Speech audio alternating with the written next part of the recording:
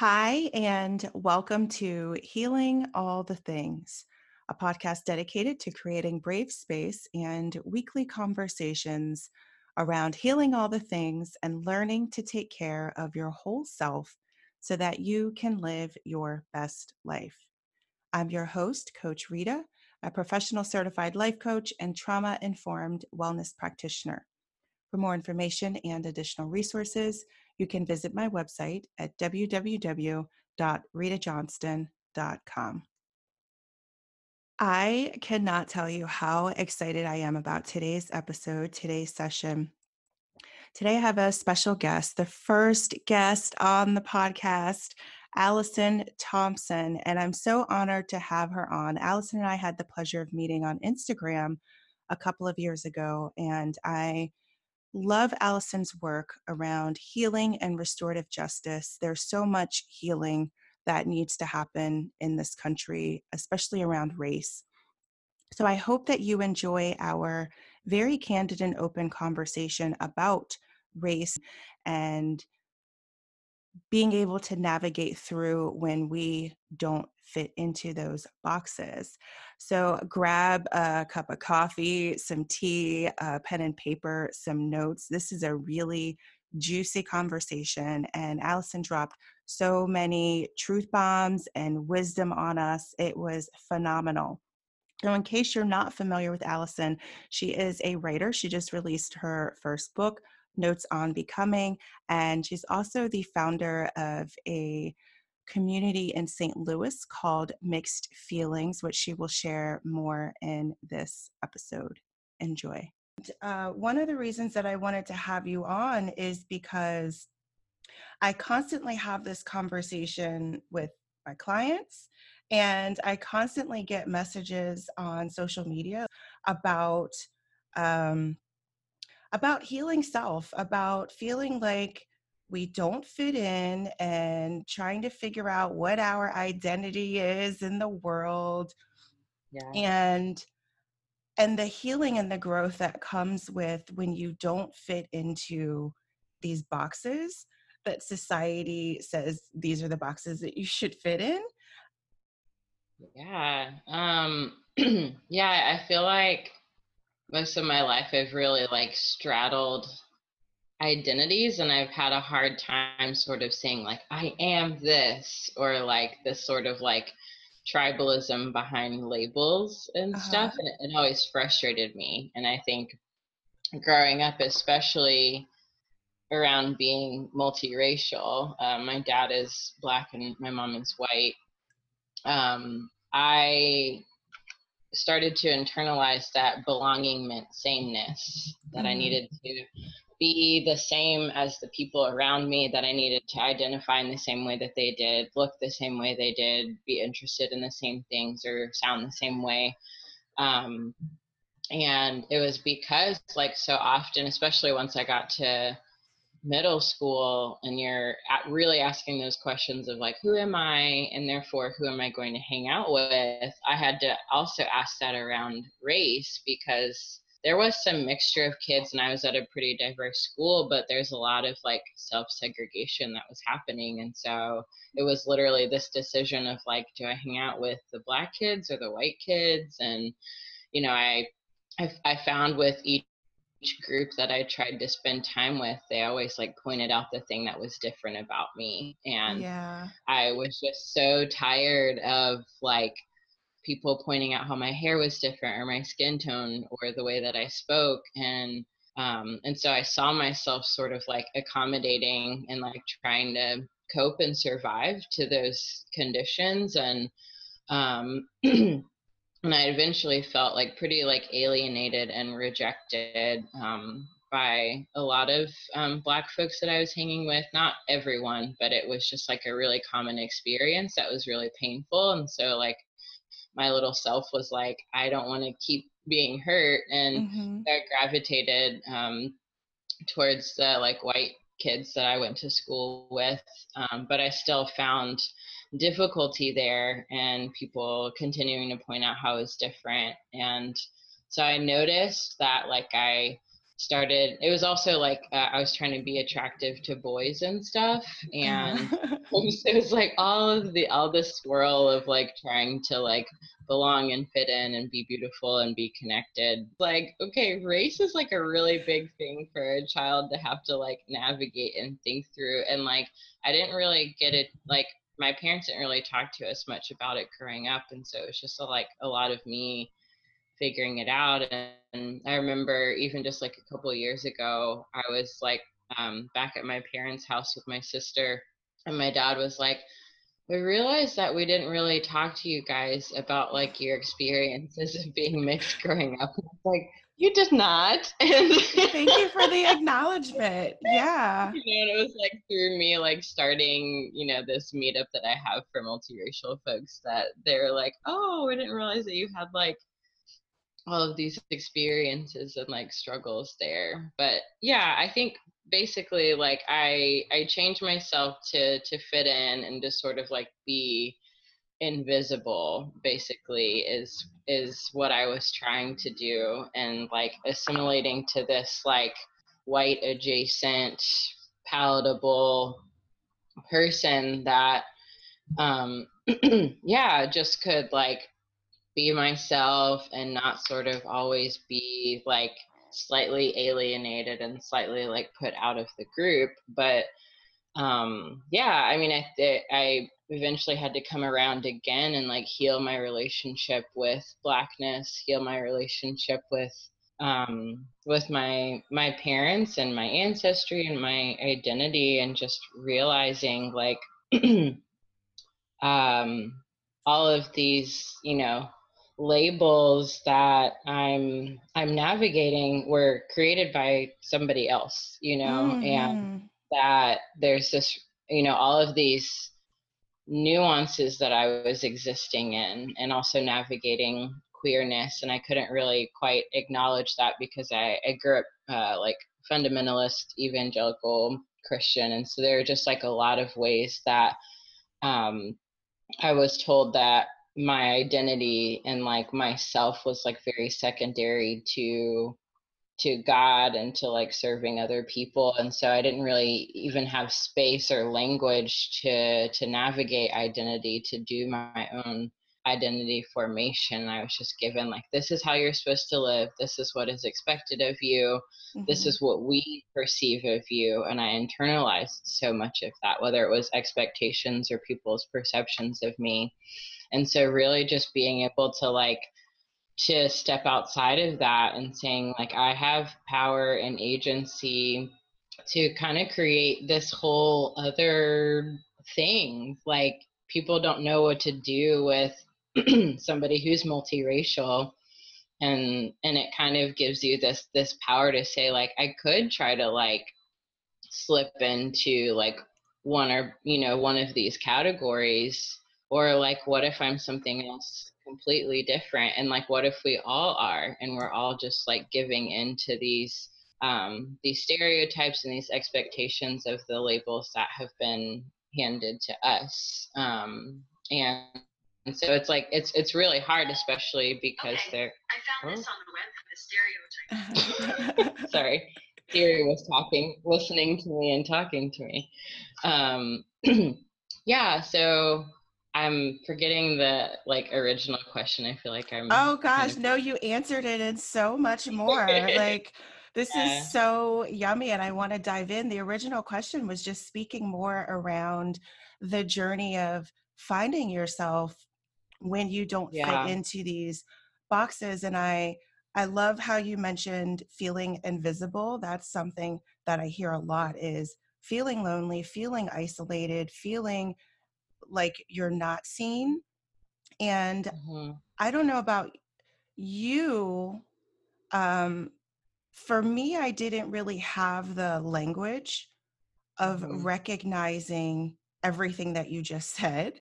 So, can you speak more on, Alyson, the internalization for those that are listening that are internalizing? What are some ways that they can identify that they're doing that, or how that shows up for them?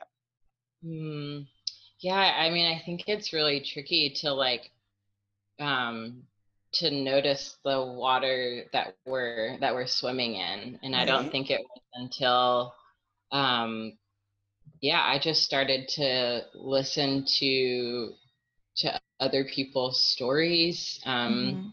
and um and I think paying attention to my body and my voice, like when, which was also really difficult, I think, growing up religious, because there are so many voices that you're listening out for, whether it's like God or the devil or the Holy Spirit or Mhm. yourself. And I was taught not to really listen to that inner voice because it would like tempt me, or it was deceptive, or would lead me astray from what God's will was for my life. And so I think over time, I think my body was just like really crying out. And I, would wake up in the middle of the night with like thoughts popping into my head, or words or phrases or things like that. And I think I also just I began to notice that um, the larger story that I was in. I think I was in a bubble um, of growing up in mostly white suburbs, and so it was kind of difficult for me to notice like what was going on inside of me until I left, and I was able to see a diversity of experiences and identities, and kind of other people exploring and playing around with who they were and how they expressed themselves. And I, in undergrad, I studied sociology, and they started to talk about gender and race and all of these things being social constructions. And so I started, that helped me to get more language to like, oh, that's why I struggled so much when I was younger. I think it's hard to Right. notice when you're in the midst of it. And so it Yeah. is really helpful to like expose yourself to like to stories and to research and understanding, and to be able to like step outside of society, because I think that's the point of society, is to keep you kind of in this, um yeah, just like it socializes you to just like to fit in, to be a good citizen, to not really like push up against things. And yeah, so I think when I started to realize that I'd really been internalizing these stereotypes that didn't feel right to me, I started digging into different like typology, um, like assessments. And I think the one that was really helpful for me was the Enneagram. Oh, I And love that one. I just picked up the yeah, book. I cannot wait to crack it open. it really changed my life. I started to read my description, and I think everything just like really broke open for me, of because Mm. what I love about the Enneagram is that it's not saying like this is your type and this is who you are and who you always will be. It's saying these are the patterns that you've been stuck in your whole life as a result of your childhood, of your early development. Your personality is basically this like culmination of coping mechanisms and survival strategies and ways that you adapted to your environment when you're younger, and how you internalize the world. And so for me to kind of see those patterns exposed and realizing like, so for me as a 9, in my survival, I would just go along to get along, and I would avoid conflict. And um, I kind of merged into whatever environment that I was in, or relationship that I was in. And um, and really existed as this like suppressed survival self my entire life. And I think it helps me to look back on my life and see myself in that way, instead of being angry or upset with myself for like the ways that I behaved, or the fact that I straightened my hair, or didn't want my skin to be too dark, or whatever I was doing, realizing like I was acting out of survival and like this Mhm. deep human desire to belong and to be connected. And like I did the best that I could with like what I had and where I existed, and I couldn't really escape that environment. So I had to like survive the best way I could there. And as I have gotten older, as I have gotten more tools and knowledge, like I've responded to that. And so that's what was so helpful about the Enneagram, is to just help me to realize that about myself, and to begin to ask the question, okay, like what am I suppressing, and when am I doing that, and who am I doing that around, and why? And starting to just kind of pay more attention to like what's happening in my body, and when I'm with somebody, when I feel a desire to like to hold back or to shrink myself or to change or adapt myself, Mhm. and starting to just kind of take a mental log of like what are those characteristics, or what are those things that you want to say, or the things that you want to do, and maybe that's actually who you are, um, instead of like the the ways that you're like adapting and surviving right now, like that's not actually you. Oh, such good stuff. I'm going to have to go back and listen and take even more notes. I love that you brought that up. I'm in the program for to become a somatic experiencing practitioner, and listening to the body has been such a gateway for healing, both for me and so many others. So I love that you brought up listening to the body and picking up on those cues and paying Mhm. attention to, okay, when I'm in this situation, this is how it feels, and this is where I feel it, and what is that trying to tell me? I love those questions that you Yeah. ask. They're Hmm. such key questions. They're so important. And you mentioned some tools. You mentioned as you started to gain more knowledge and get more tools. So, can you speak on some of the tools or the resources that have been helpful for you in healing, as well as these communities that you build? I want you to speak on that too.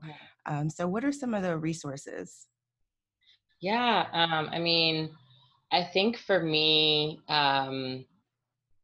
yeah, my undergraduate studies in sociology did really help a lot, because I just remember it began to just sort of reveal how society works and why. And Hmm. so I'm not sure like specific books and things like that that I read, but I know just through digging into sociological theory, and really just looking into like the history of race, the history of gender, like whatever you can get your hands on, however you Hmm. can Google those things or find them in the library, of just like why was our society shaped in these ways? Like why does race mean this thing? And it can kind of help us to unpack that and unlearn those things for ourselves. And I think that that's been my process, is like being in this state of like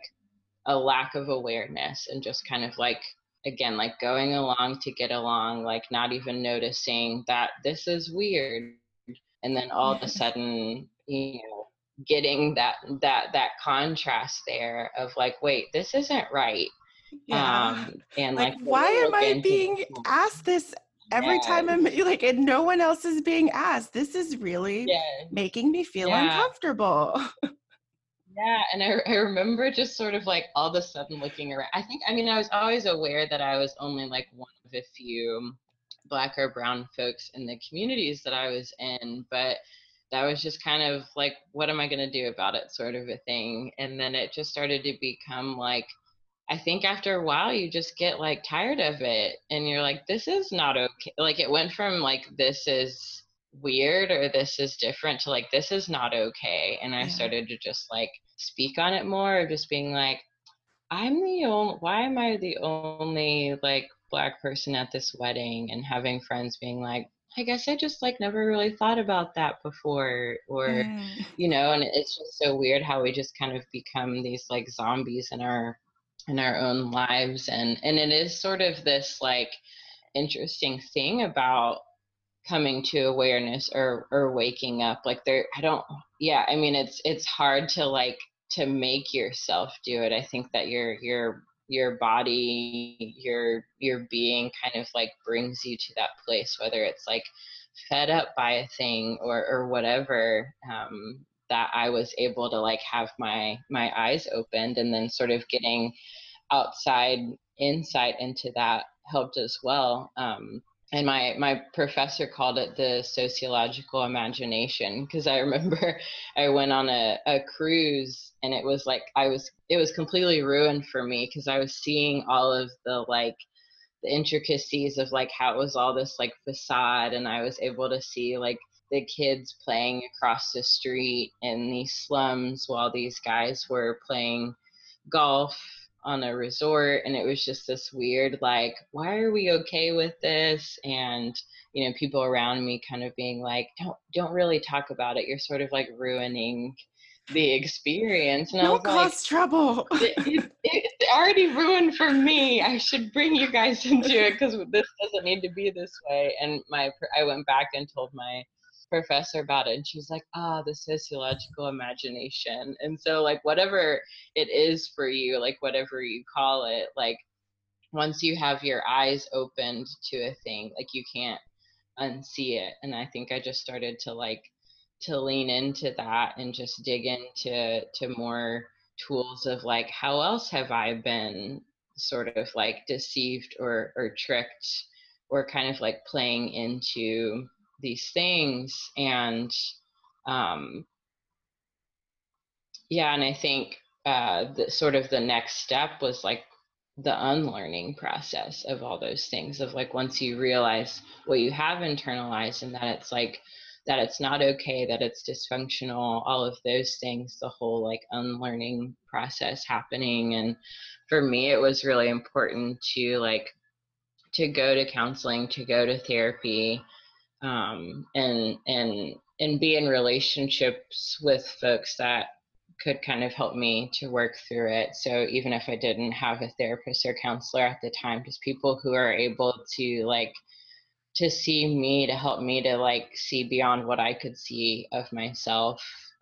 I think those are all like really important things. And then yeah, typology systems like Enneagram or Myers-Briggs, or I mean, I even like astrology was really helpful for me, because I remember growing up like I wasn't really into it that much. Mhm. um, and because every time I would read the Leo description, which is my sun sign, I didn't resonate with it.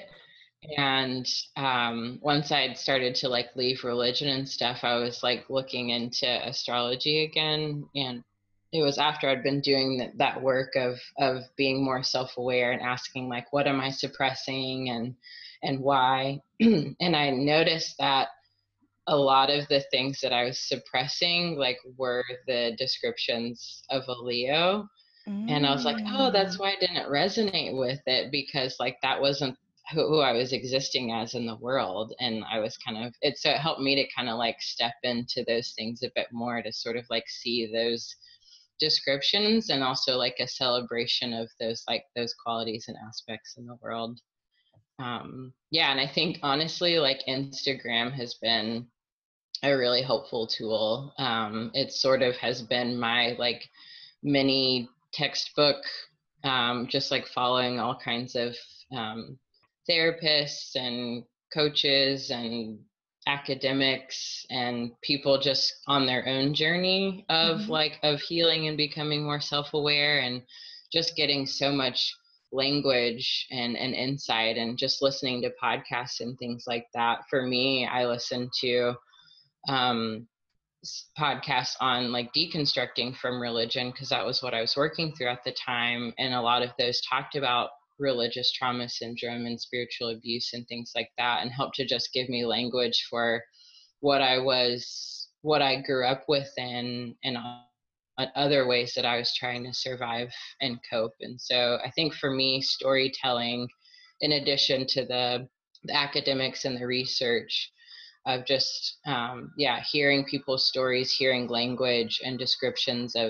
of what people went through and realizing, oh, I went through that as well, and this is what they use to heal and to cope. Yeah. Thank you, Alyson. You Yeah. mentioned relationships, and I found, especially when working with clients that are healing trauma or healing childhood wounds, that having a community around you and building Mhm. relationships is so important. And I also happen to know that you're incredible at building community.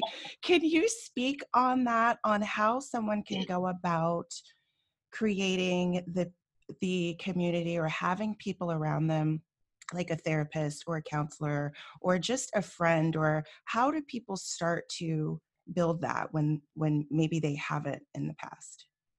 Yeah.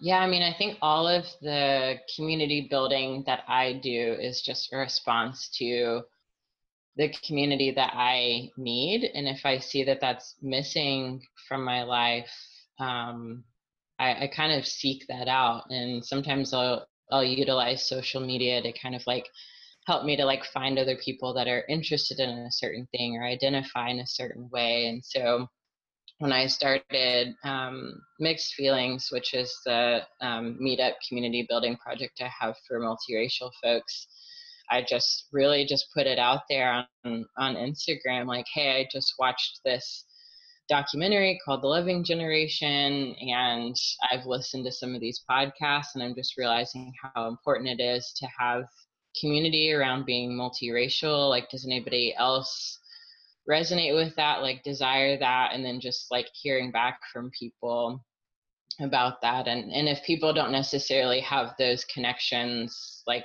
on social media or something, they're like meetup websites and things like that where you can kind of like research people who are interested in certain things or identify a certain way. But I think, yeah, it started out by me realizing like I'm not necessarily just going to like happen upon the community that I need all the time. It's about me like acknowledging for myself, like as I get to know myself, like what are my relational needs? Like how do I want to connect and be loved and like show up in my relationships?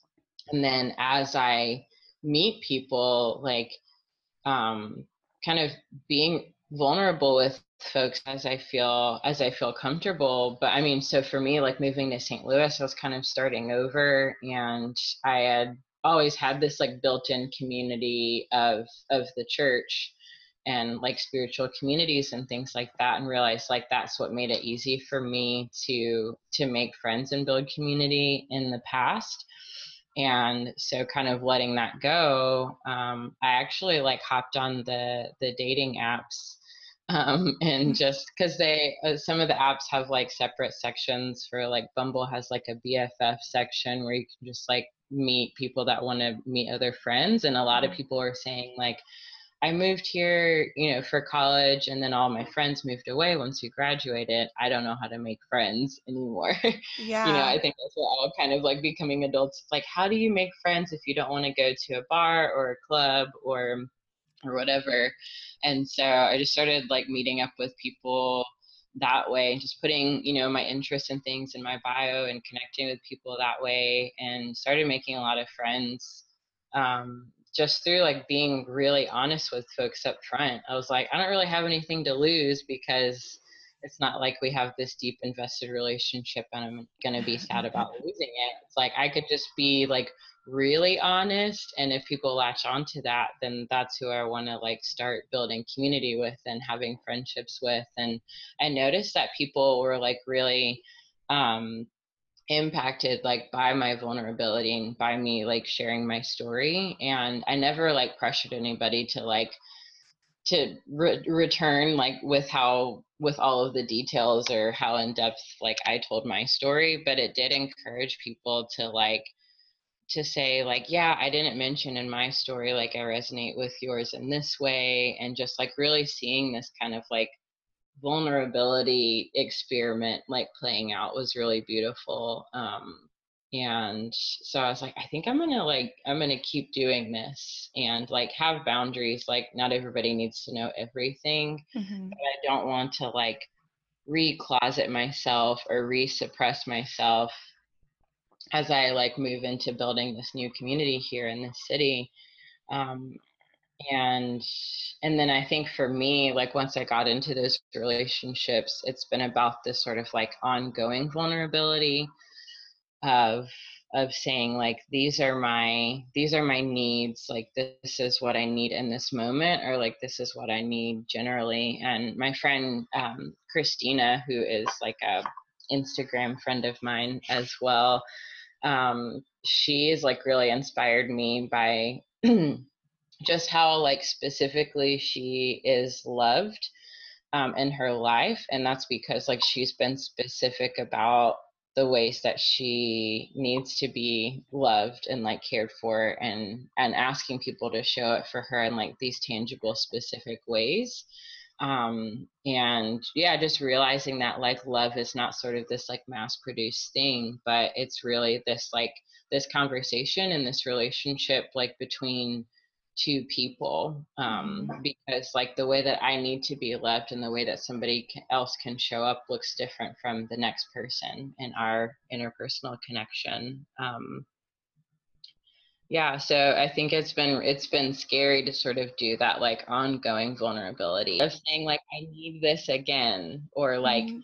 depending on what you're asking for. Like it may be easy to like ask for a ride versus asking for money, or asking somebody to cuddle with you, or that you can stay with somebody, or it's like it depends on what our fears are, and all of those things, and who the person that we're asking is, and taking those first steps of seeing how people are going to respond. Because like just because you ask for something doesn't mean somebody can or wants to show up in that way. And I think that's what's really scary for us, is like the rejection that comes from putting ourselves out there, because it's already scary to say like I need help, Yeah. and then for somebody to say no, I can't help you, it's like, okay, you're sort of like affirming my fears, and I don't think I want to do this again. So it's like for me, I had this like mantra on my phone for a long time when I was doing a lot of this initial work, that just said stay open, stay open, stay open.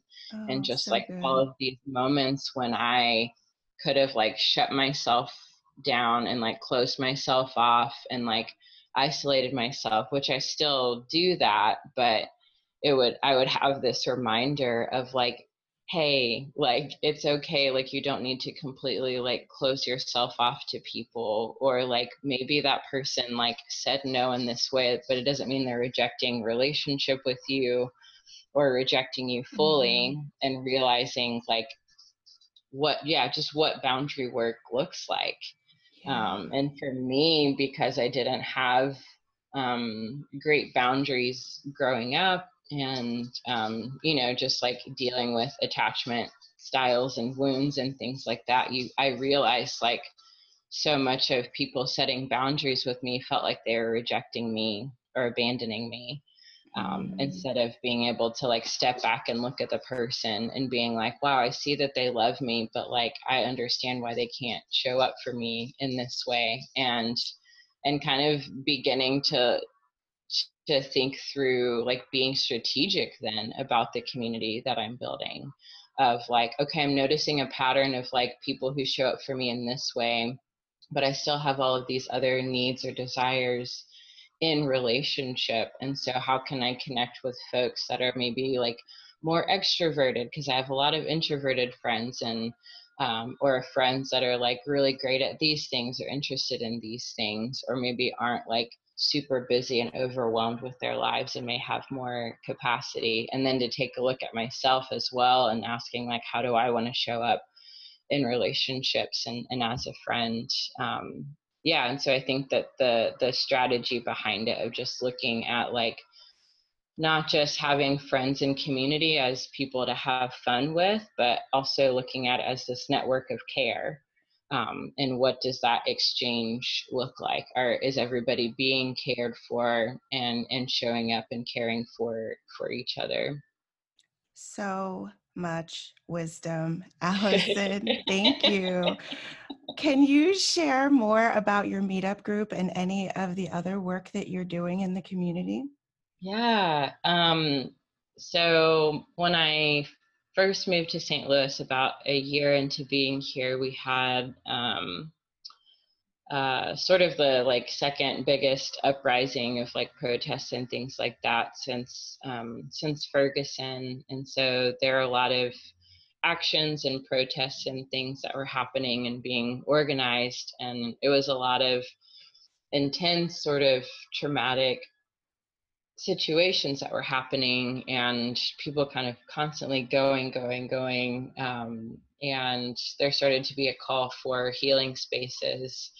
And I was realizing nobody was really like actively organizing any of that, that there were like occasional, like, meditation kind of things, or yoga classes, or people just offering themselves, but not sort of this strategic, organized way of showing up, like how we were organizing in other ways that were more like stressful and intense. And so me and my friends started this project called the 4A Project, and we had folks that were doing activism sort of on the front lines of these really intense social issues that we were engaging with, whether it was going to protests, or organizing these actions, or showing up around policy, but also people that were social workers and teachers, and um, art therapists, and all kinds of folks, and just really having this conversation of like, what does activism actually mean? Like, what does it look like? And is this like the what we're doing now, like this uprising that is happening, is activism? It is a way of showing up, but what does this look like in the long term? Like, what does it look like to sustainably show up? What does a sustainable movement look like? And it looks like us integrating that activism into our everyday lives, of instead of saying like, oh, I can't show up in this way, and therefore like I'm not an activist. Mhm. It's saying like, how can I show up in my life, and how can we all like collectively, strategically do that? And what if showing up, what if activism also looked like rest and pleasure and connection and joy, and not sort of like a thing that you do so you can go back and do the work. So we started to have these um, monthly, bi-monthly gatherings that were completely free, and people would come and share a meal together, that we would source from like local businesses. And then we would bring in a local healer, wellness practitioner, therapist, um, to facilitate a practice, an activity, a workshop, and just really equip people with tools that they could care for themselves, but doing it in the context of community, and emphasizing that like just the act of us showing up to this space of like eating this meal together is caring for ourselves, and that like self-care doesn't happen in isolation. It doesn't just happen in those moments of solitude when you're like taking a bath by yourself, or whatever. Like, that is self-care, but it also happens in community as well. And I think when we put the self in front of it makes it feel really individualistic. Mhm. But there are so many times that we can't take care of ourselves in the ways that we want to, and that sometimes self-care looks like connection with another person. Sometimes self-care looks like asking for help from somebody else, looks like asking for resources, and just being connected into, again, a network of care. And so Mhm. you're aware of the needs that are there, and you're also aware of the resources that are available um, there. And so for us, it was like an end and a means, that like in that time people were being cared for and able to show up for themselves, but then they could also take those tools with them to take care of themselves. And just realizing like the movements are not these sort of like separate entities, but movements are made up of people. And so the health and sustainability and the effectiveness of a movement is reflected in the practices of the people. And so how are we showing up for ourselves and each other better so that our work can continue, and like have an effect. And I really feel like as things are getting harder and more intense, or we're just exposed to more of the traumas that are happening in the world through TV and the internet and social media, and we're also dealing with our own personal traumas and that of the community around us, it can feel really exhausting, really oppressive, and we just want to kind of like tap out and just go hide in a hole. But it's Mm-hmm. it's in these times that we really need to show up for ourselves and to show up for each other. And so I think that's an important thing for me in when we talk about community organizing and community building. That again, friendships, relationships, community isn't just about like getting together and like having fun, but it's like showing up in those really hard moments as well, and loving each other and helping each other to access that joy and pleasure again, but moving through the grief, moving through the anger, the rage, like sitting in that with each other as well.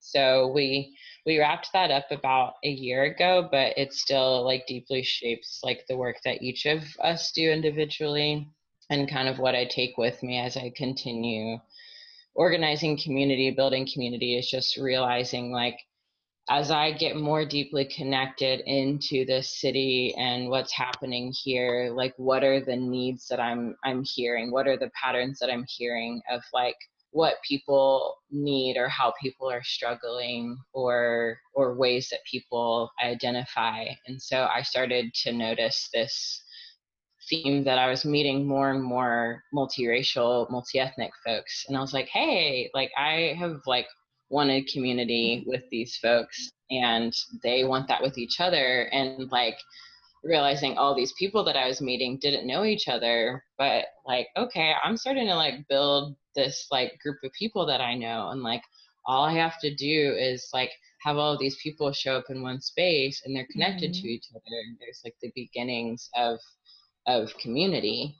And again, after I'd watched this Loving Generation documentary and heard some podcasts, and just reflecting on my own experience of like, it would be amazing if I could talk back to these people. Like I love hearing their Right. stories. I love feeling the resonance and being affirmed, but I want it to be a conversation. I want to be in relationships with folks like this, and realize like everybody else did too. And so I just put it out there like, hey, let's have a potluck or something, get together and share our stories. And every time we'd have a meetup, people would say like, I've never been in a group of mixed people before. It's like, we're all like in our like 20s or 30s, like, and never had this before. Like that's Yeah. really strange, but it's because we're taught to sort of like just like pick some Blend in and identity instead of like exactly. honing in on like, but I'm multiracial, and like I feel like I would find community around that, even if people are mixed in a different way.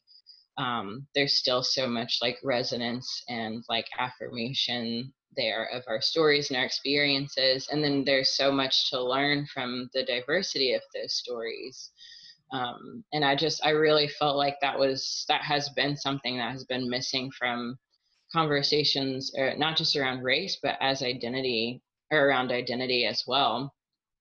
And I think as I've been hearing conversations around gender and sexuality and all of those things becoming more nuanced, and understanding that like the binaries that we exist within are really problematic and harmful, the same is true for race as well. And I think the way that multiracial people embody that nuance and embody this like are kind of this embodied resistance to binaries, is something that could be really helpful in these conversations. And the fact that so much of us have been shamed or alienated, around coming forward with our stories, of Mm-hmm. coming forward particularly with our suffering, our struggles, our traumas around it, keeps us from getting to the place where we um, where we're really grounded in who we are and celebrating who we are. And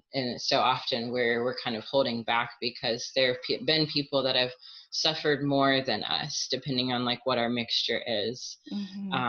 And like I don't have a reason to complain because of whatever other privileges I embody. And there has been a lot of, I know for me in particular, there's a lot of like shame of like, I have lighter skin and like colorism is a thing. And anytime I may talk about having difficult experiences, people would sort of shame me out of that, of like, be quiet, like darker skinned folks have suffered more than you. And I think that there, for me, in doing all this work around identity and experience and storytelling, like I really just want to emphasize like there is room for all of our stories. And I think that we really internalize the scarcity mindsets of our society that say like there isn't room for all of us, and like when one of us is winning then somebody else is losing. Yes. And I want to Yes. say like I acknowledge your suffering, your trauma, the disproportionate ways that you've struggled around this particular identity. And I also want to say like I can hold space for myself as well in having the struggles that I've had, and I don't need to by comparison then like disqualify myself from the healing that I need.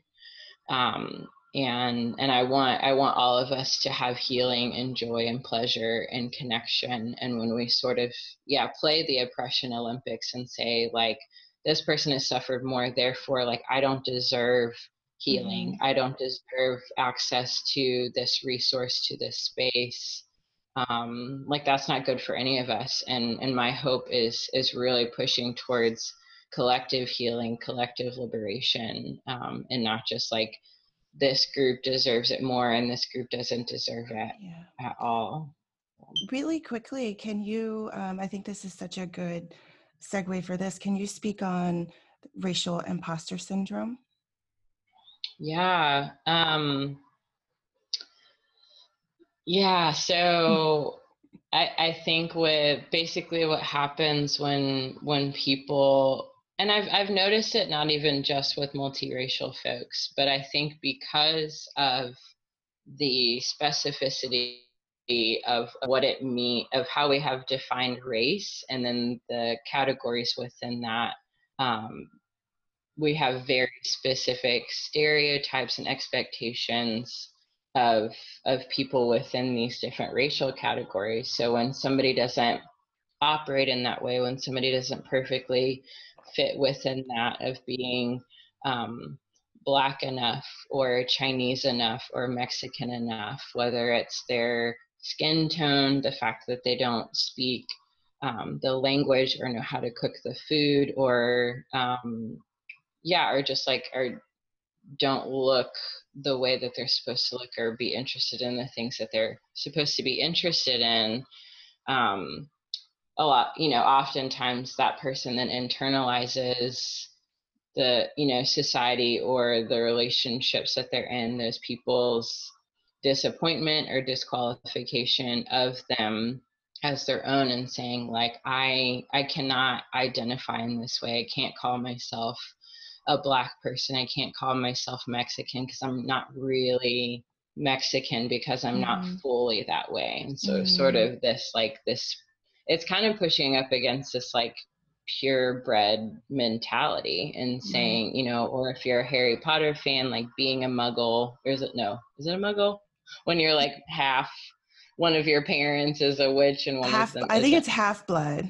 Is that, Half blood. yeah. Yes, yeah, I muggles are just humans. But anyways, don't but know. yeah, so it's like pushing up against like, if like your whole ancestry, if both of your parents aren't fully this thing, then you don't really have a right to claim that, to Mm-hmm. step in.